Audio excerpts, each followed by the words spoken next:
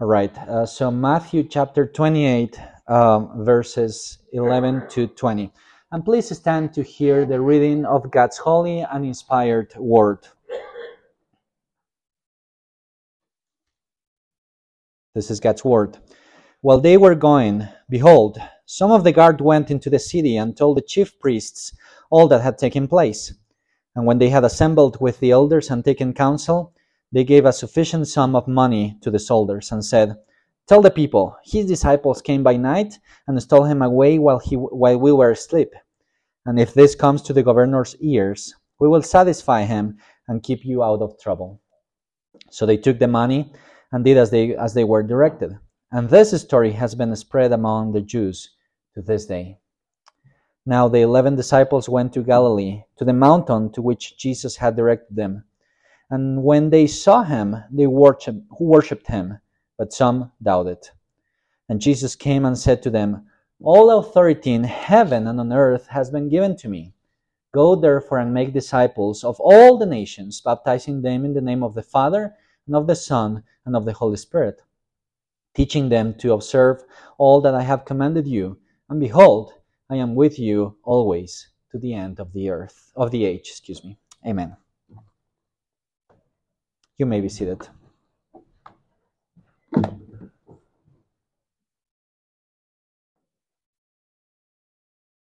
Well, it's very interesting, at least to me, congregation, to see that the culture that we live in is a highly polarized one, isn't it?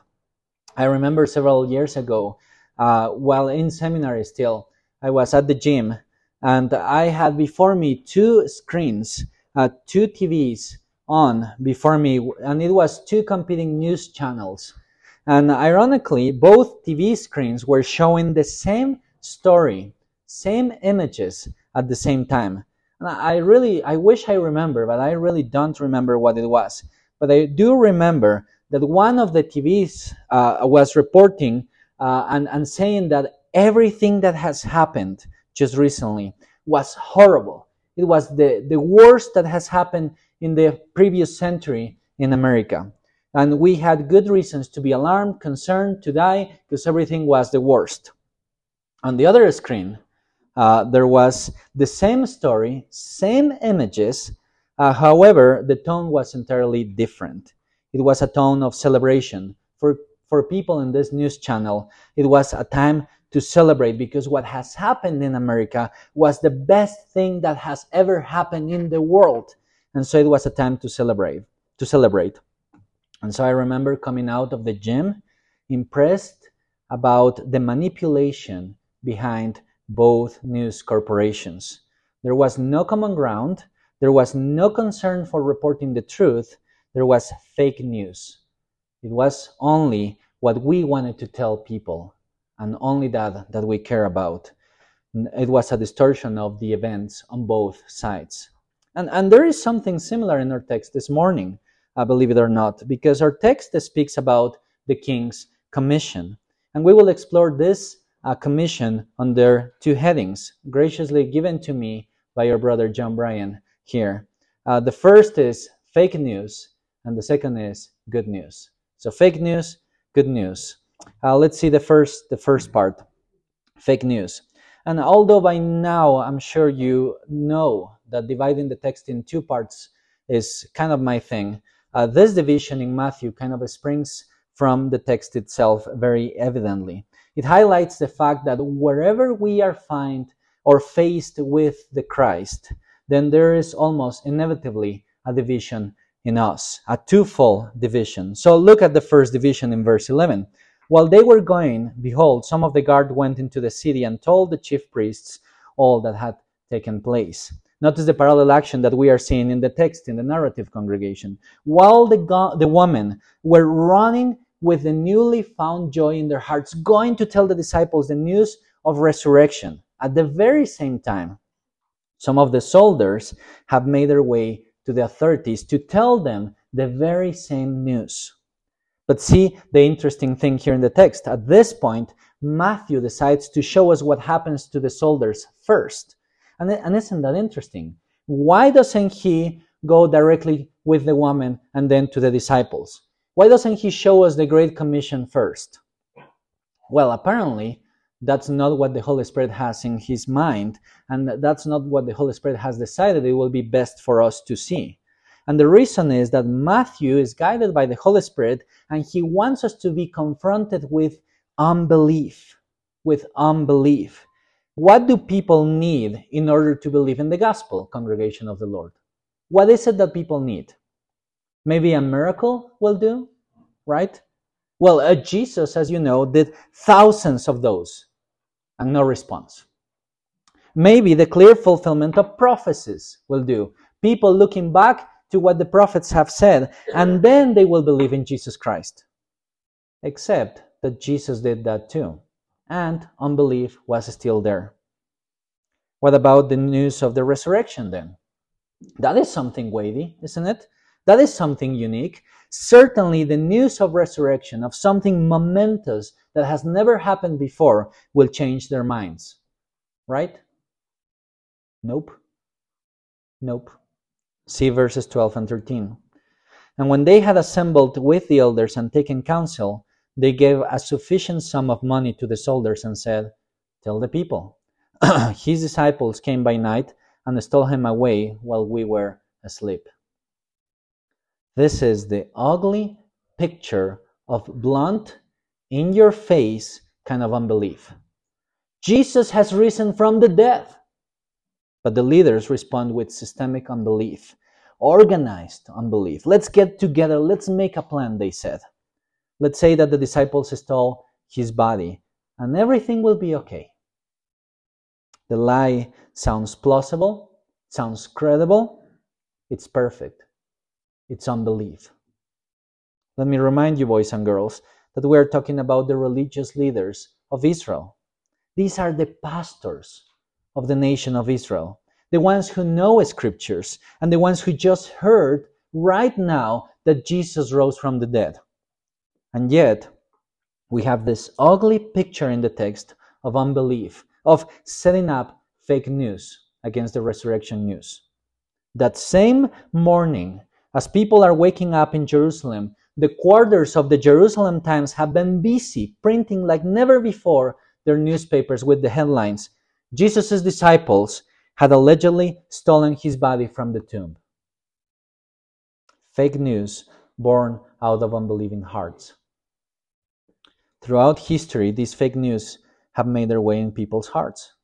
Sometimes in more direct ways, sometimes in more sophisticated ways. But the thing is that even in the church, and yes, that is for you and I, brothers and sisters, these fake news sometimes make their home in our hearts. Jesus has risen, we confess. He's the mighty Lord of the universe, declares the gospel. But we respond, yeah. But he can't change my behavior. He has risen. Yeah, but he cannot help with my situation. He has risen. Yeah, but this sickness, this suffering, this pain, this situation is far from his power. And so we try to fix ourselves. And so we go out and about trying to fix our problems in our own strength because we believe that Jesus is risen from the dead, but we don't believe that he has the power to help us. We don't believe that he has the power to do something with what is going on in our lives. So we have this all-powerful, resurrected Christ that somehow is not enough for us. And somehow we gave way to hopelessness. Somehow we share the leaders' unbelief, thinking that the resurrected Christ has nothing to do with us. He's a nice Savior, but he's far away from us. Or at least we keep him far away from us because we are too busy trying to fix ourselves. We say we believe, yet at the same time that Jesus cannot help with our marriages, cannot help with our situation, cannot help with our relationships. We make friends with unbelief. We have swallowed the fake news of the devil. Broken churches, broken relationships, broken marriages, broken lives, broken people. And unbelief says, there is no hope. Let me try to fix it myself. Or let me run away because there is no hope. Have we forgotten, congregation of the Lord, that we are not hopeless people? Have we forgotten that there is nothing impossible for God? Unbelief, brothers and sisters, boys and girls, is something that we need to actively oppose and reject, because the fake news of the devil are everywhere around us, and yes, sometimes even inside us. The devil loves when we believe the fake news. He loves when we go, "There's no hope for me." He loves that. And yes, he loves when we surrender and when we think that the best thing that we can do is to live our lives as they are now, in misery, because nothing will ever change. You see, if Jesus is truly risen, if Jesus is this almighty Savior, then there is hope. Then there is salvation. Then staying as you are and accepting your misery is not an option. It's not an option. Because in Jesus there are millions upon millions of reasons to have hope. Not a hope in you. Not hope that somehow you will fix yourself. But hope that Jesus, in His might and in His power, will restore you. Will restore your life, your relationships, your marriage, His church. Fake news tells you have to do something. The gospel tells you, believe in Christ, rest in Him. Fake news tells you, why bother praying? Nothing happens, it's useless. The gospel tells you, pray to Him, pour out your heart to Him, cry to Him in prayer, because He is listening. And He will move in His time and according to His will to answer your prayers. See, that requires faith, doesn't it? But that is precisely the point. We are supposed to be people of faith, not blind faith, but faith in a secure foundation, faith in a powerful God that as He moves in His response to our prayers, He also transforms our hearts. Congregation, brothers and sisters, do not yield to unbelief. Believe in Jesus Christ. Believe in the gospel promises. And now I think you and I know what is going on in verses 14 and 15. Let me read those again. And if this comes to the governor's ears, we will satisfy him and keep you out of trouble. So they took money and did as they were directed. And this story has been spread among the Jews to this day. You see what is going on here, don't you? The leaders are covering their tracks, which in time establishes this fake news as something as if it were true, but it's not. The Jews have their fake news. The disciples stole His body. The Greeks, on the other hand, they ignored the resurrection. For them, it doesn't make sense. And throughout history, we have those two stories repeating themselves once and again and again. Whether we as a society completely deny Jesus' existence or we simply dismiss His resurrection as a myth, our society too has yielded to unbelief. Today we have a plethora of fake news. And I'm not talking about CNN or Fox News. No, I'm talking about fake news about the gospel. We have the gospel according to Oprah. We have the gospel according to wellness and well-being, of organic products that will make you live forever.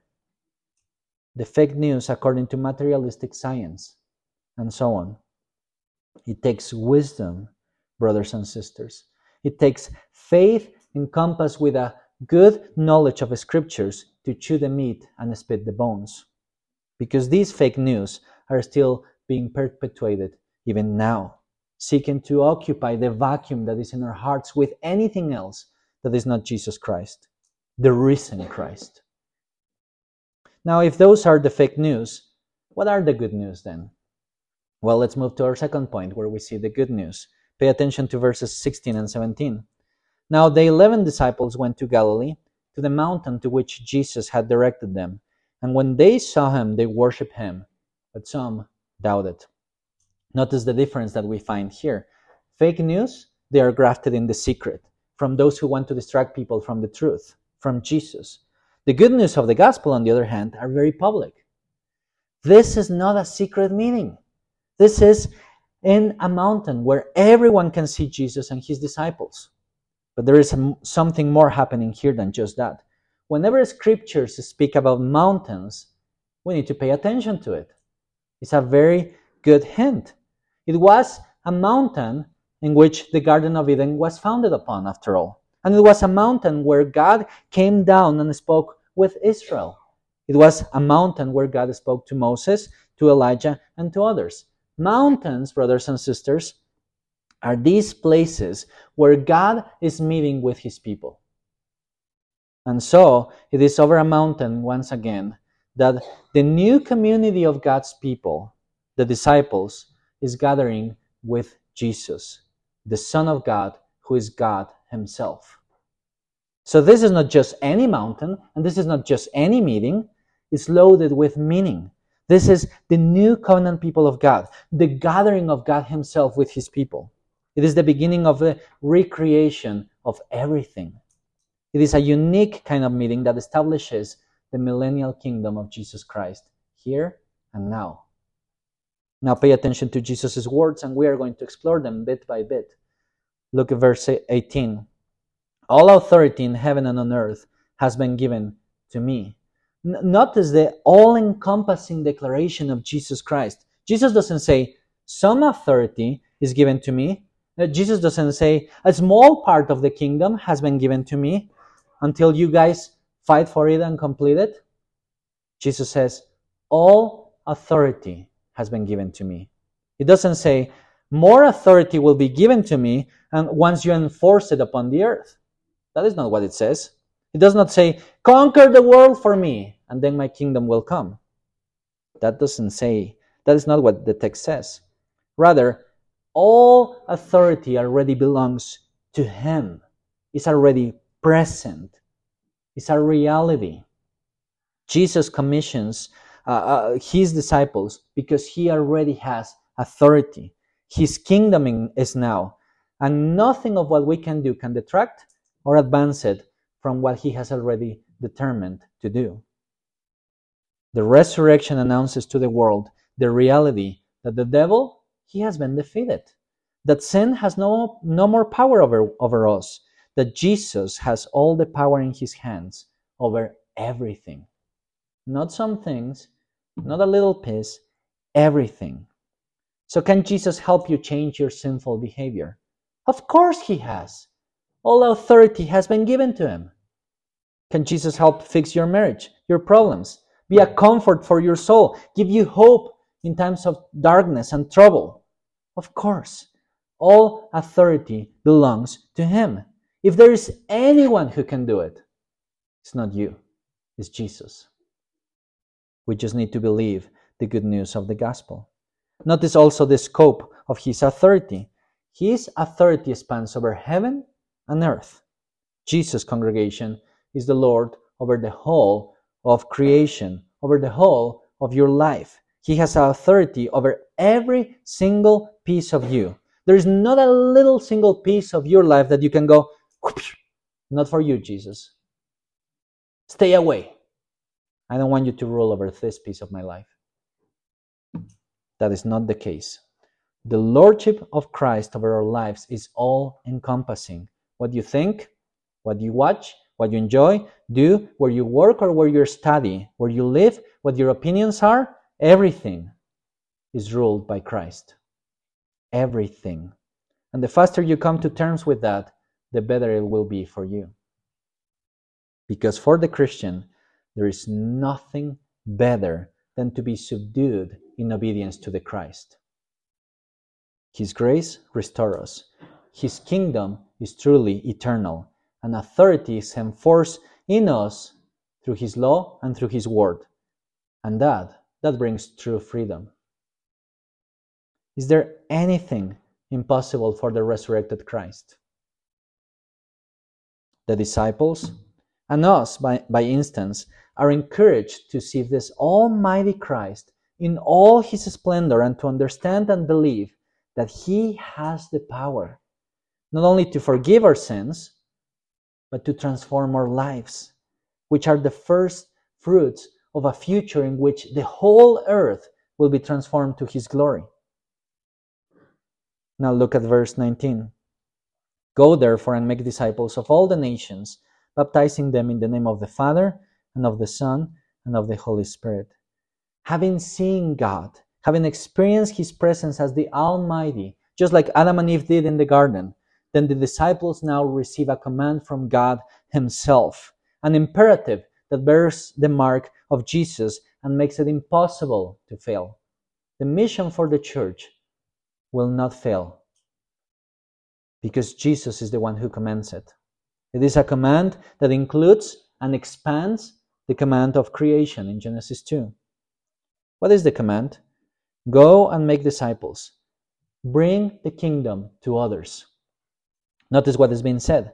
It does not say, go and throw tracts at people's faces and go away. It doesn't say, go, make them pray a prayer and believe that your work is done. It says, go and make disciples. A disciple is a person upon which we invest ourselves in, our energies. We talk with them, we walk with them, we teach them, we invite them to church and sit next to them, and we explain everything to them. We love them. We answer their questions.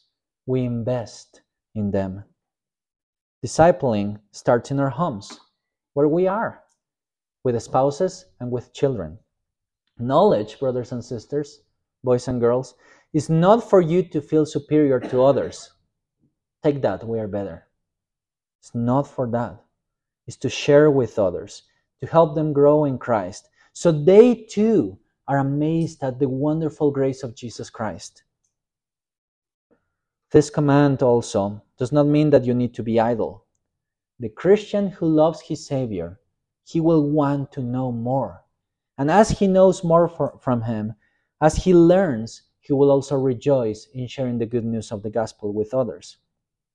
Discipling, walking with, opening your house to, precisely because that is what Jesus has done with you and for you. That is what Jesus is saying. And as this happens in our families and in our churches, part of the discipling includes identifying yourself with Christ. And what is the most definite mark that you belong to Jesus? What is the most definite mark that you are identifying yourself with God's people? Hint, in the Old Testament, it used to be circumcision. In the New Testament, baptism. Baptism is so closely identified with Jesus Christ that to be united to him is to be baptized in him. The covenant sign is for everyone who is of the seed of the woman, of the seed of the promise. For us and for our children, Peter says. Jesus not only restores us, his blessing is not only are given to us, the new humanity that he is calling in him also receives new promises, new covenantal signs. Those baptized in Jesus Christ receive the promises of God over them, the identification that they belong to Jesus Christ. That is why those who are born in our families, those are baptized as well. They are not sons of the devil. Are you crazy? They are holy seed. They belong to him. They need to identify with Jesus too. They are to be discipled. They are to grow in the faith. And as they grow, as they understand the gospel, then baptism becomes something that they confess. Yes, I was baptized, and here is my faith. The promises of God are effective. Now look at verse 20. Teaching them to observe all that I have commanded you. And behold, I am with you always to the end of the age. Teaching them obedience to the words of Christ also implies that those who are teaching them are following them, right? That is a very basic principle of the Christian life. A Christian is a little Christ. It's an imitator of his Savior. We are to walk imitating Jesus Christ. And as we walk in this world, our life will be shaped after his character. How can that be possible? How can that be when we stumble upon our sins with other sinful people and with a broken world? How can we do that? Everything is a mess. Well, let me tell you how. It is possible only in Jesus. You may be thinking, in Jesus? Yes, congregation, in Jesus. Because the same power that runs through Jesus' veins in the text is the same power that is running through you because of the Holy Spirit. Resurrection power. Let me say that again. Resurrection power is already available to you in Christ. Power to wait upon the Lord. Power to trust in Him. Power to change your life. Power that will mend your marriage. Power to deny yourself. Power to submit to God so Satan runs away from you. Resurrection power. Those are the good news of the resurrection. And in turn, Jesus will use you to bring others to His feet. Your children will see how sweet Jesus is. Your grandchildren will love to have godly parents that leads them to Christ.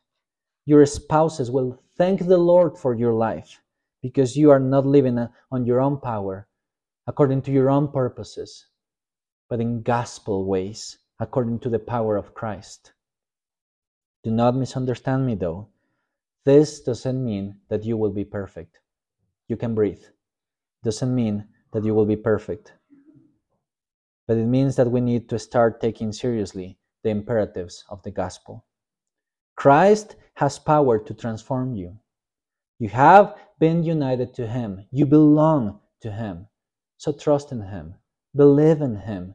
Cling from Him in the hardest of the situations. And how can we be sure of that? If you look at my life, Pastor, it's a mess. How can you be sure of that? Because Jesus has promised to do so. Really, Christian? Is that it? Yep. That's it. We don't need anything else. If Jesus has promised so, we believe it. Period. He will never abandon us until He comes back for us. Jesus can forgive us. Jesus can help us. Jesus can mend our hearts. He can restore our marriages. He can take the darkest of our situations, whatever those are, and transform them into something beautiful for His glory.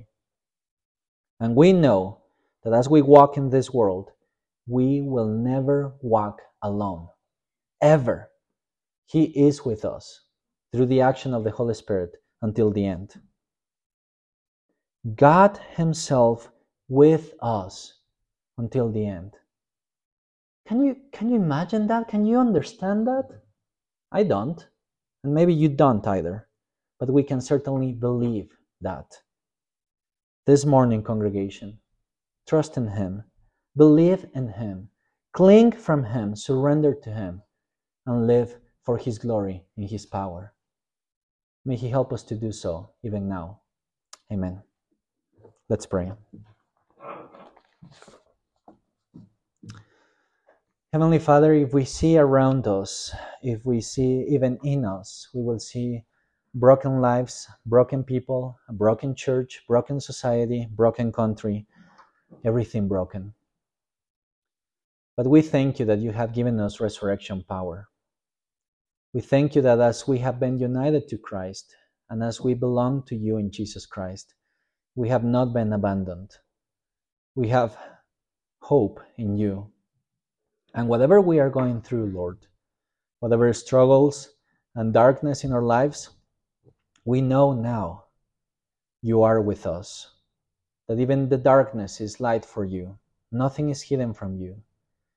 And that even in the valley of the shadow of death, You walk with us. You empower us. So help us, Lord. Be merciful with us. Transform our hearts. Transform our realities. Transform our families. Help us to give glory to Your name. Be merciful, Lord. And help us to believe in You and to cling from You as we see You working in our lives. We pray in Jesus' name. Amen. Our hymn of response is 276.